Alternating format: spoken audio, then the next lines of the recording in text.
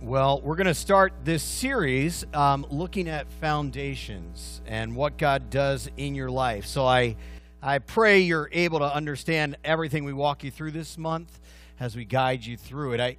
I don't know what comes to your mind when you think about foundations. Many of us are not contractors. In fact, there's a politician from the back country that, he ended up being mayor, counselor, all that kind of stuff. And a couple years after he retired, the local reporter sat down with him and said, "Hey, what happened to that fundraising foundation that you had? You just raised all that campaign money. What happened to them?" And the politician thought a little bit, and he just said, "Well, they went their separate ways." And the reporter didn't want to pry, but he just had this illustrious career. So he said to him, "Hey, no, seriously, what happened to that foundation?" And the politician kind of thought about it. He said, "Well, I guess everybody ran that foundation. They just all went their separate ways. Some went to Rikers, some went to San Quentin, and a couple ended up a couple other jails."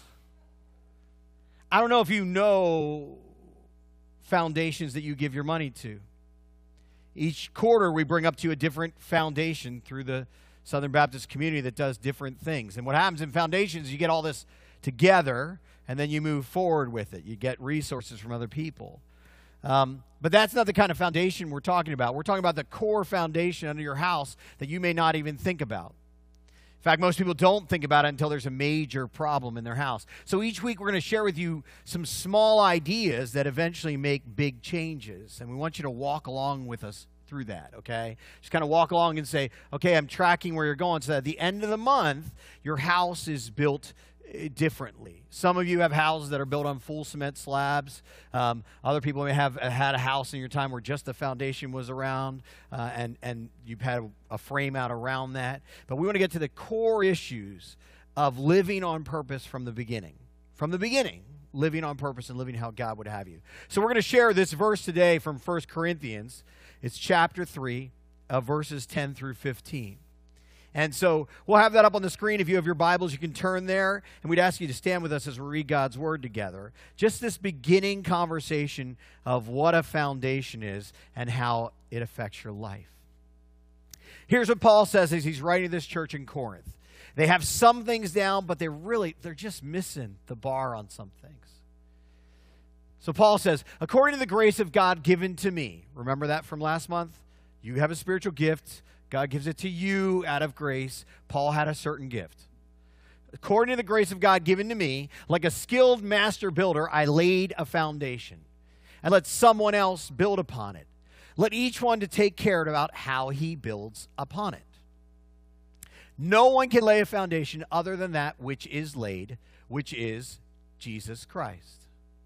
Now, if anyone builds on the foundation with gold, silver, precious stones, wood, hay, straw, each one's work will become manifest. For the day will disclose it, because it will be revealed by fire, and that fire will test what sort of work each one has done. If the work anyone has built on the foundation survives, he'll receive a reward.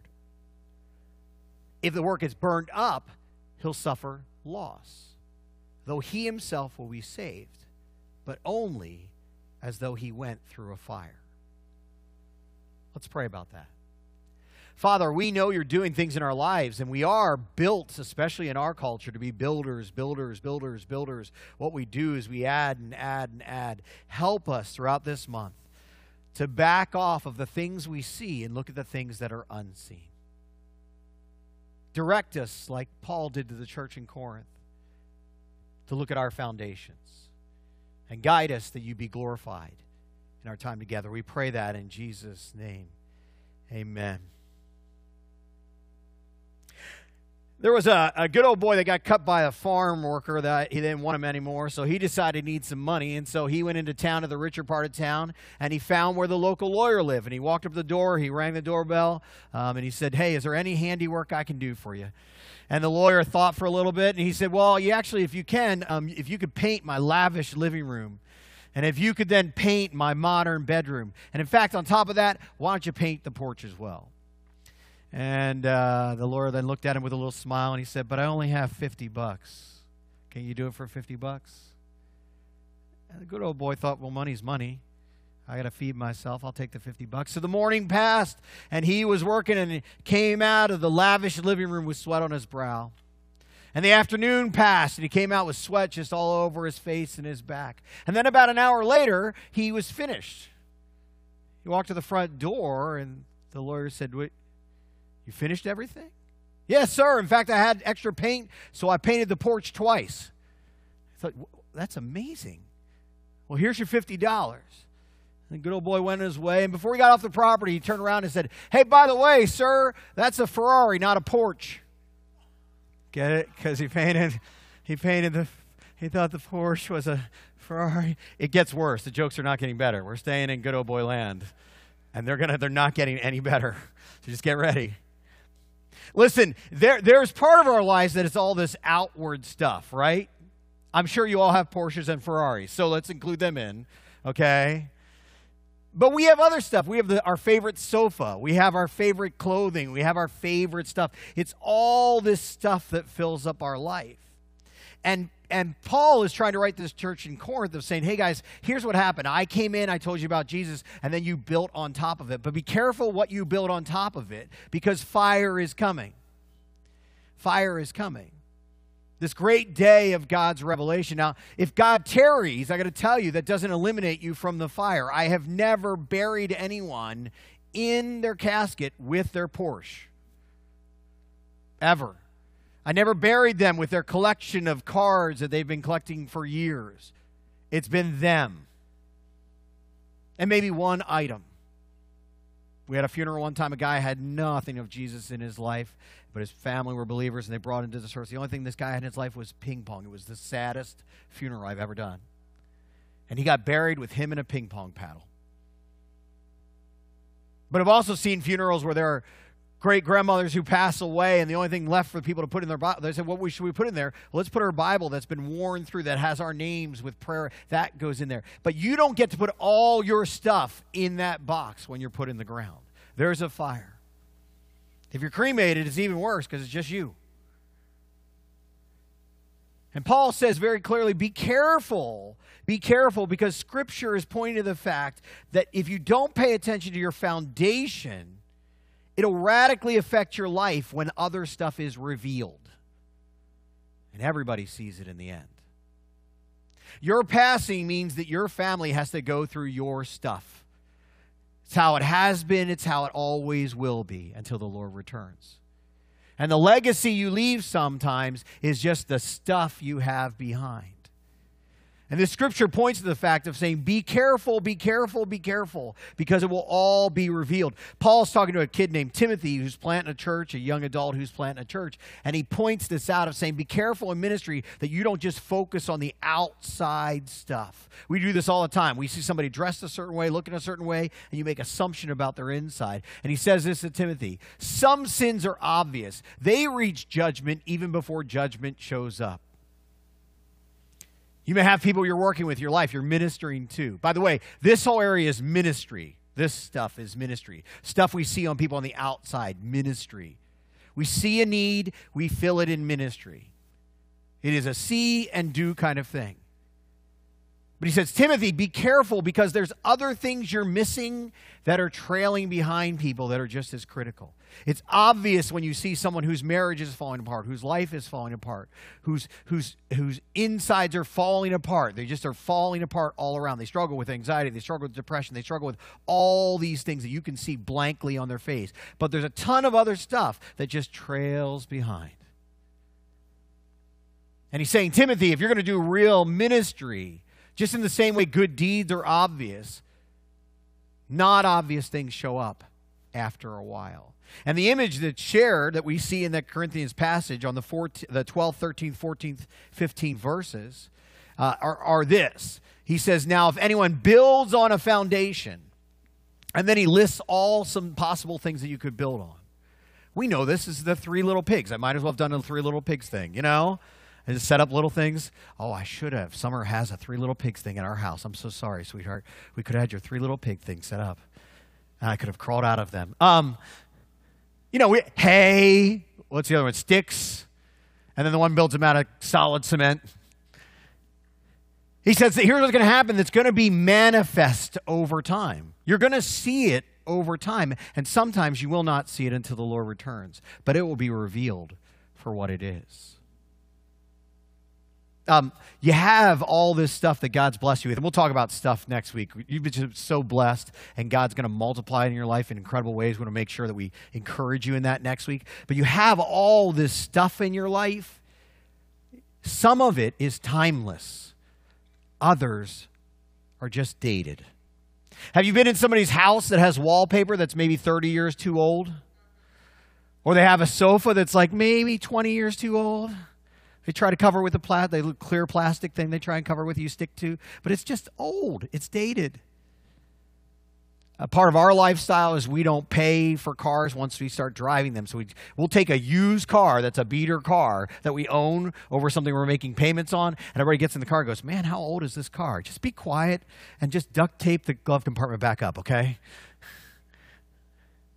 God's blessed you with so much stuff, but the hard part of ministry is not seeing the obvious. Listen, if you go to any therapist, they're gonna know in their framework these 6 things you're gonna see on the screen. This whole sense, these 6 areas that are in your life, and they're gonna work you through these. The hard part about church is, if you remember last week, the job of ministry is to bring you to maturity. Our job is to equip the saints so we all become mature. That's not the same thing as equipping the saints so we all become happy. Being happy is maybe what you did as a child when you didn't have to pay. We were joking with our high schoolers the other day. They were so patient with me, but I sometimes just speak without thinking. And I ask them what's drama at school, what's not drama in real life. And they couldn't understand that. And so I blurted out, well, you guys are kind of like pets. Like your parents pay for everything and feed you and they dress you. And none of them attacked me afterwards. But I made the analogy of the fact that they're kind of like pets. You keep them, you dress them, then eventually they run away. And you hope you have your tag on them, you know. But they were thinking like, well, yeah, the breakup at school, that's definitely something we talk about at home. I was like, yeah, but what do real humans talk about at home? People that aren't worried about being happy maybe, but are working on maturity. So you go to a therapist and they'll say to you, hey, are you self-aware? Are you self-controlled? Are you self-directed? That's a therapeutic grid that people use. They won't tell you that. They'll just ask you questions. Is the person I'm working with have these problems because they're not self-controlled? Or is it just because they're not self-directed? And then they'll sit down in couples therapy and do the other side.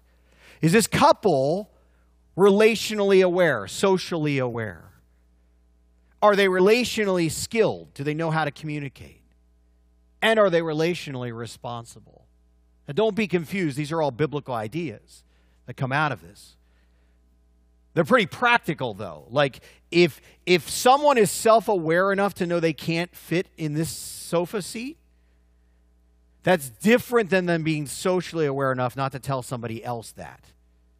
In other words, you can't fit in the chair at home because you got a little big over the years. Not a wise decision to tell your partner the same thing, that they can't fit in the chair because you are personally self-aware. You know how big you are, but you're not relationally aware, that telling your spouse that they've gained a few pounds is not wise. You get tripped up in this in ministry all the time. Just because you're aware of your sins doesn't mean you need to point out everybody else's sins. That's the role of the Holy Spirit.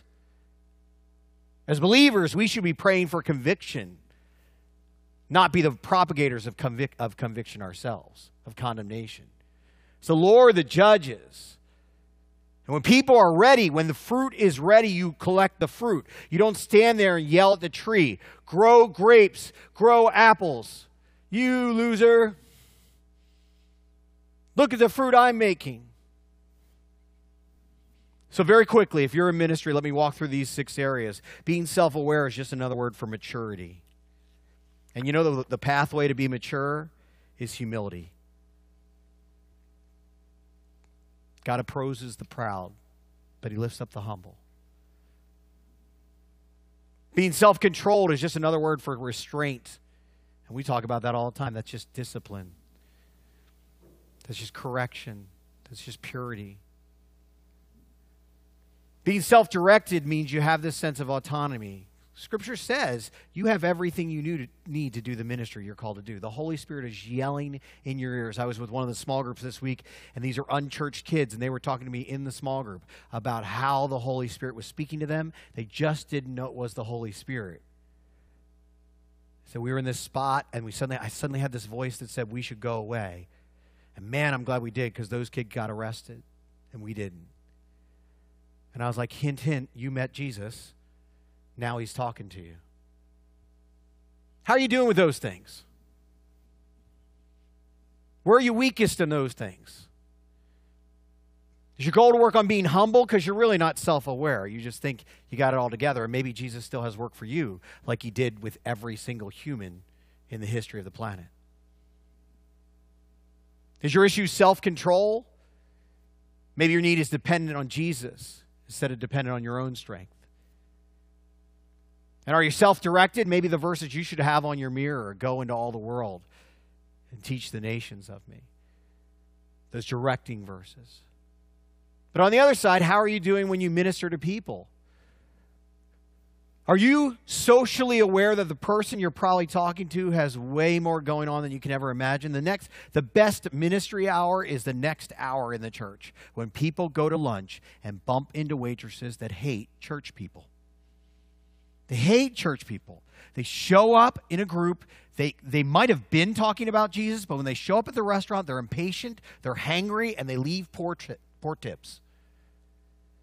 But if you do it right, and by the way, this becomes annoying because we just had this happen yesterday. If you do this right, you will minister to a waitress, and when you're out eating at another restaurant, she'll come up and talk to you because you're such a blessing to her. And both my wife and I had to try to, in our minds, guess where this person was from. Hey, good to see you guys. What are you doing at this restaurant? Oh, I don't know. Who are you? Are you socially aware enough that the people you're ministering to probably have a way bunch of trail behind them that you can't see? Are you relationally skilled enough that you know how to encourage them and not point out where they can't sit, but point out where they can?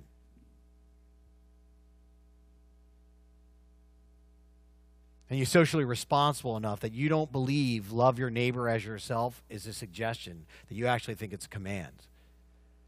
So therefore, I would never speak an uncivil word outside to someone, particularly who doesn't know Jesus, but to anyone else, because I don't want them to speak one to me. But that's just surface stuff. That's just surface stuff. Pay attention to your foundation, because all of this stuff will be revealed.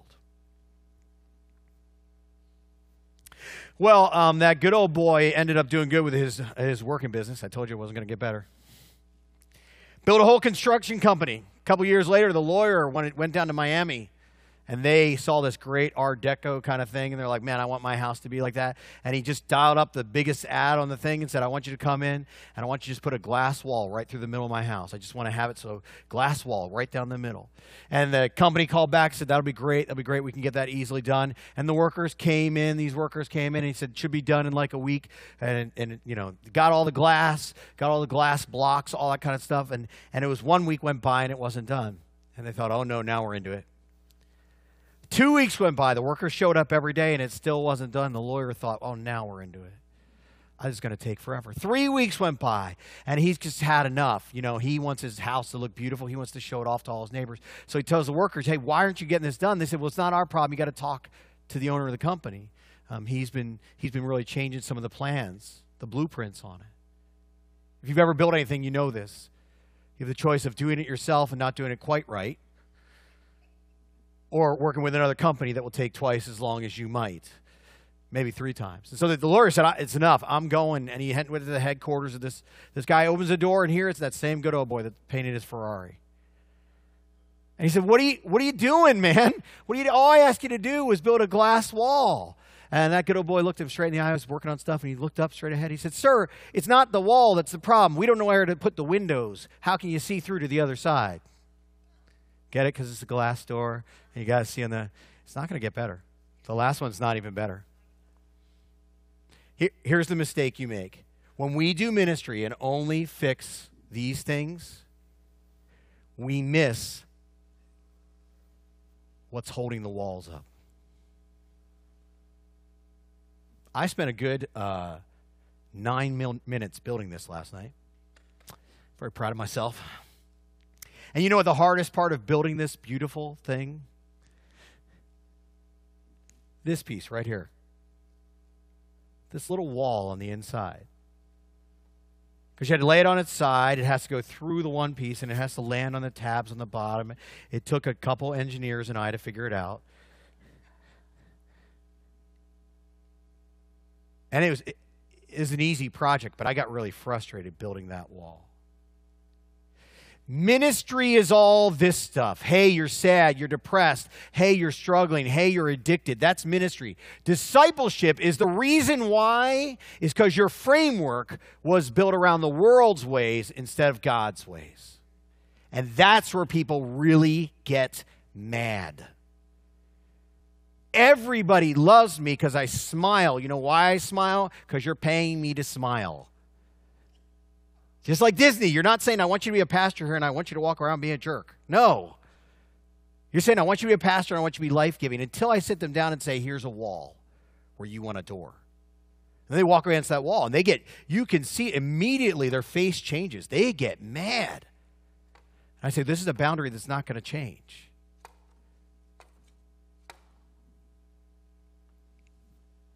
Ministry, sing songs into the Lord, make them happy. Discipleship, that means you got to show up at 8:30 for a sound check when the service is until 10:30. Ministry, you should come to our small group. Just show up, bring your Bible. Just show up to our connection group. No problem. Discipleship, now you're going to read it. You better have read that thing beforehand and know it inward and out. Ministry, bring your kids to our kids' ministry. We love to serve them and care for them. Discipleship, now you're at VBS 5 days straight, and you're just trying to get a kid not to eat a crayon.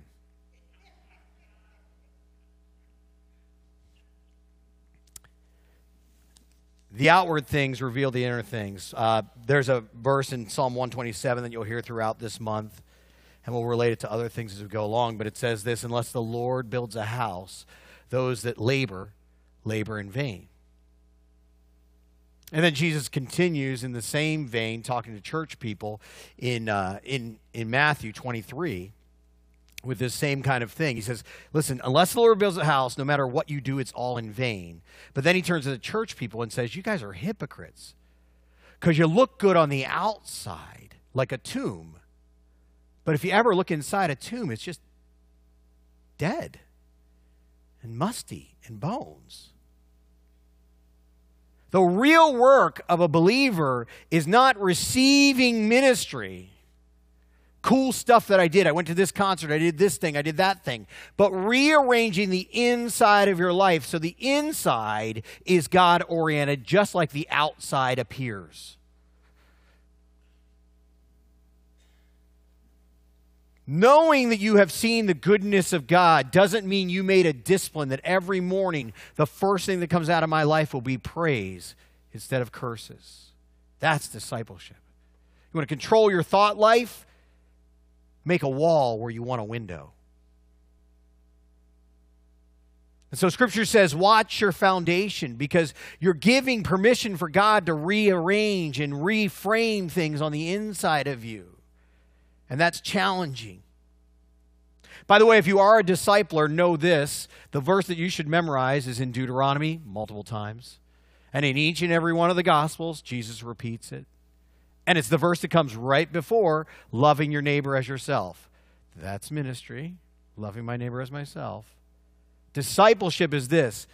Jesus says very clearly in Mark, you should love the Lord your God with all your heart, and all your mind, and all your soul, and all your strength. Do you think God was just being cute? Yeah, maybe. I love that when we go to verses. That's such a great, inspiring verse. Now we have all kinds of pictures that you get on social media that has inspiring verses by people that never said it. I don't know if you've had that. Like, you'll just have an inspiring, like, I think Winnie the Pooh is one of those big ones where it's never been in a Winnie the Pooh book, but they just put this idea. Pooh said, life is great. Hug one another. And you're like, we never actually read that in the book. We do that with the Bible all the time. He's pointing to 4 different areas that have to come and submit to God's authority if you are expected to do ministry, not just receive it. Where's your passion? If you don't think lost people matter to God and therefore they matter to you, you will never be able to figure out the sovereign will of God for your life, because he will leave the 99 to rescue the one. And you'll be so confused. Why do I feel all alone? Why do I feel so depressed? Because you're not where Jesus is working. You're hanging out with the 99 that are just chewing the same thing over and over again. They got the cud, and they're just chewing it over and over again. Jesus is over there doing tremendous work. Where's your passion at? We oftentimes in our church will talk about your identity. What's your soul? How do you view yourself in the mirror? Not how much stuff you have. Because have you ever seen a Hollywood star that you admire without their makeup on? Ouch. Like, they're so beautiful in the mirror. Oh, who is that? Is that her cousin? You're like, no, that's her without makeup. Oh. I like them better in the film than as a real human. There's just an NBA player that just realized he got injured. And he said, I just realized that, actually NFL player, he got injured and he said, I realized that I was only this person 3 hours a week. And the rest of the time I was a father and a brother and a son. And my whole identity has changed. What's your identity? Is your identity in Christ? How about your mind? Do you capture every thought that comes into your mind? That's the biblical direction. We capture thoughts that come into our head and we discern them first. I hope your discipler is not your phone. Because there are people that are paid a lot of money to build algorithms for you to watch your phone 3 seconds longer so they get paid more. A lot of money to figure out, sitting people in rooms and seeing how long they pay attention to a certain color, to a certain motion. If this is your discipler, throw it away and pick up the Bible. Because this will tell you who you are. And who you are is somebody that gets a trend for 5 minutes. Or somebody that can purchase something. And here's the last part that's kind of hard, is loving him with your strength. When ministries get this, when they get away from ministry into discipleship, they start asking the hard questions. Like, that was wonderful, but did anyone get saved? And did anyone get discipled? And by the way, discipleship, if you haven't read the Gospels, it isn't easy. You know, all 12 left Jesus when he was in crisis. One of them betrayed him. The 11 came back. One of them doubted. Like, it's not easy stuff. So you don't just say, oh, we're having fruit. But the hard part is what's the pragmatic thing? They're so excited to have this event or that event or this event. We were talking to one of our ministry meetings. The point of VBS is not just to be busy and have VBS. The point of VBS is to be able to minister to that many children with the gospel and reach, in extension, hopefully that many families with the opportunity to hear it. Crafts are great. The titles are great. The songs are great, but they are just this side. So let me ask you, is your life framed up in any way with Jesus? What Jesus says matters most. Because over the next 3 weeks, we're going to challenge you with some things that Jesus says.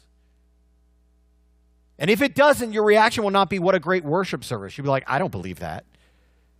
But we're not going to share anything with you except things that are Scripture, that come from the mouth of God. But you may really enjoy just walking in and out that door, and then suddenly we say, no, there needs to be a wall there and a door here. And you're like, but now you made me have to move.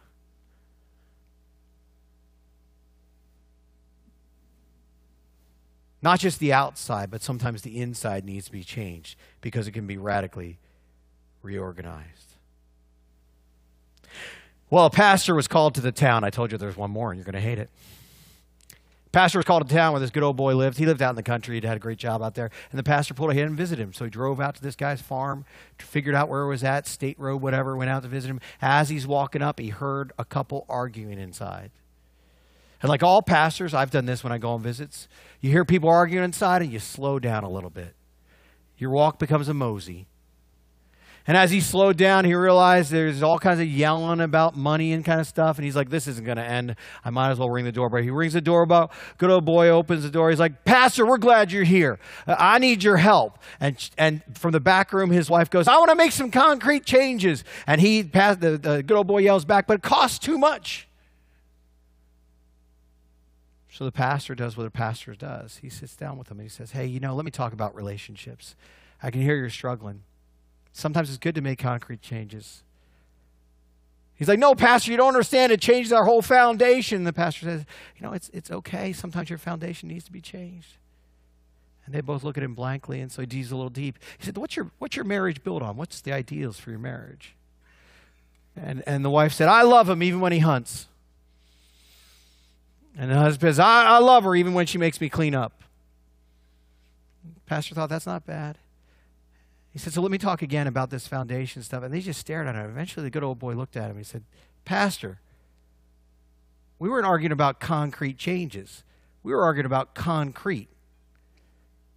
I want to build a porch. She wants to build a pool. Do you understand all of this is meaningless unless this table stays up? By the way, I've done that 3 times, so it's okay. All of this is meaningless unless there's a foundation that you build on. And that's how this scripture started. Pay attention to your foundation because it has eternal consequences. Paul shares in verse 10 and 11, according to the grace of God given to me like a skilled worker, I laid a foundation. Someone else is building on it. But you can't lay any other foundation but Jesus. You can't build in a world that Jesus made without letting Jesus be the founder of your life. You just can't. If you want to play a game in my yard, you're going to play by my rules because it's my yard. And Paul's not giving them just a spiritual truth, he's giving them physical truth. You can't build your life on anything except that there's a creator who built your life.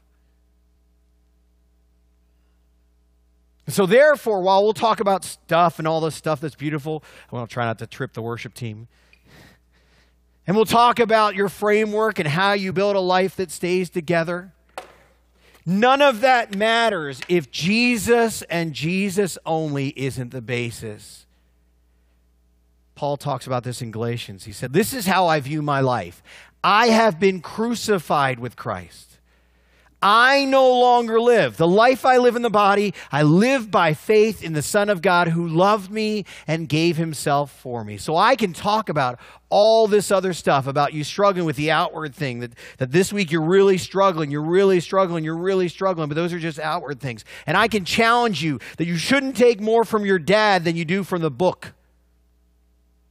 You shouldn't take more from America than you do from Deuteronomy. You shouldn't take more from your job site and their values than you should from the words of Jesus. Because everybody's trying to teach you a framework to build on. Plenty of our friends is work hard, play hard. That is a framework. It just doesn't work. The only foundation is Jesus. And it's not a thought. It's an action. I no longer live.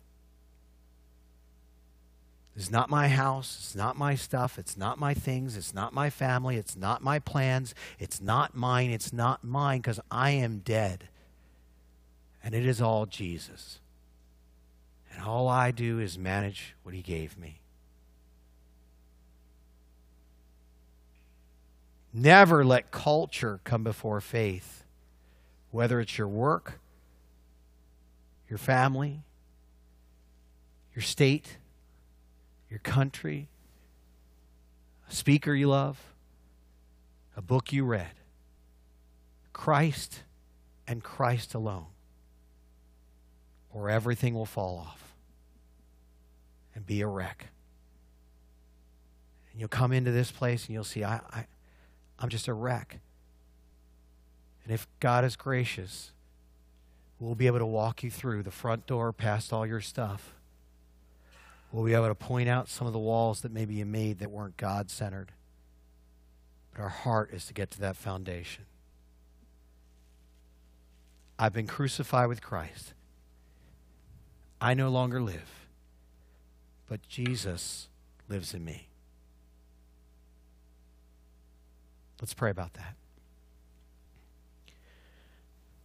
Father, we trust you in ways beyond comprehension sometimes, knowing that you are a faithful and true God, that you rescue us and care for us in ways that we don't often do for other people. Your love is extreme, and therefore you ask us to look at how we build our lives. Lord, we trust you today with our lives. Not just the stuff we own, but we trust you that you are good and gracious. And if we build our foundation on you alone, you're not only saving and redeeming, but you are returning. And you'll be glorified when everything else burns away. You'll be glorified always and only as the founder of our faith, the Lord of our life, and the one whom we build it upon. May you be blessed as we close in worship to you. May you be glorified as we rearrange our lives built on you. And may the story of our home be that you're the one that built it, not us. We pray that in Jesus' name. Amen. Thank you so much for listening. For more information about First Baptist Church of Wildwood and our ministries, you can go to our website, fbcwildwood.org, our Facebook page, First Baptist Church of Wildwood, or our Instagram page, FB Wildwood. Have a great Jesus-filled day.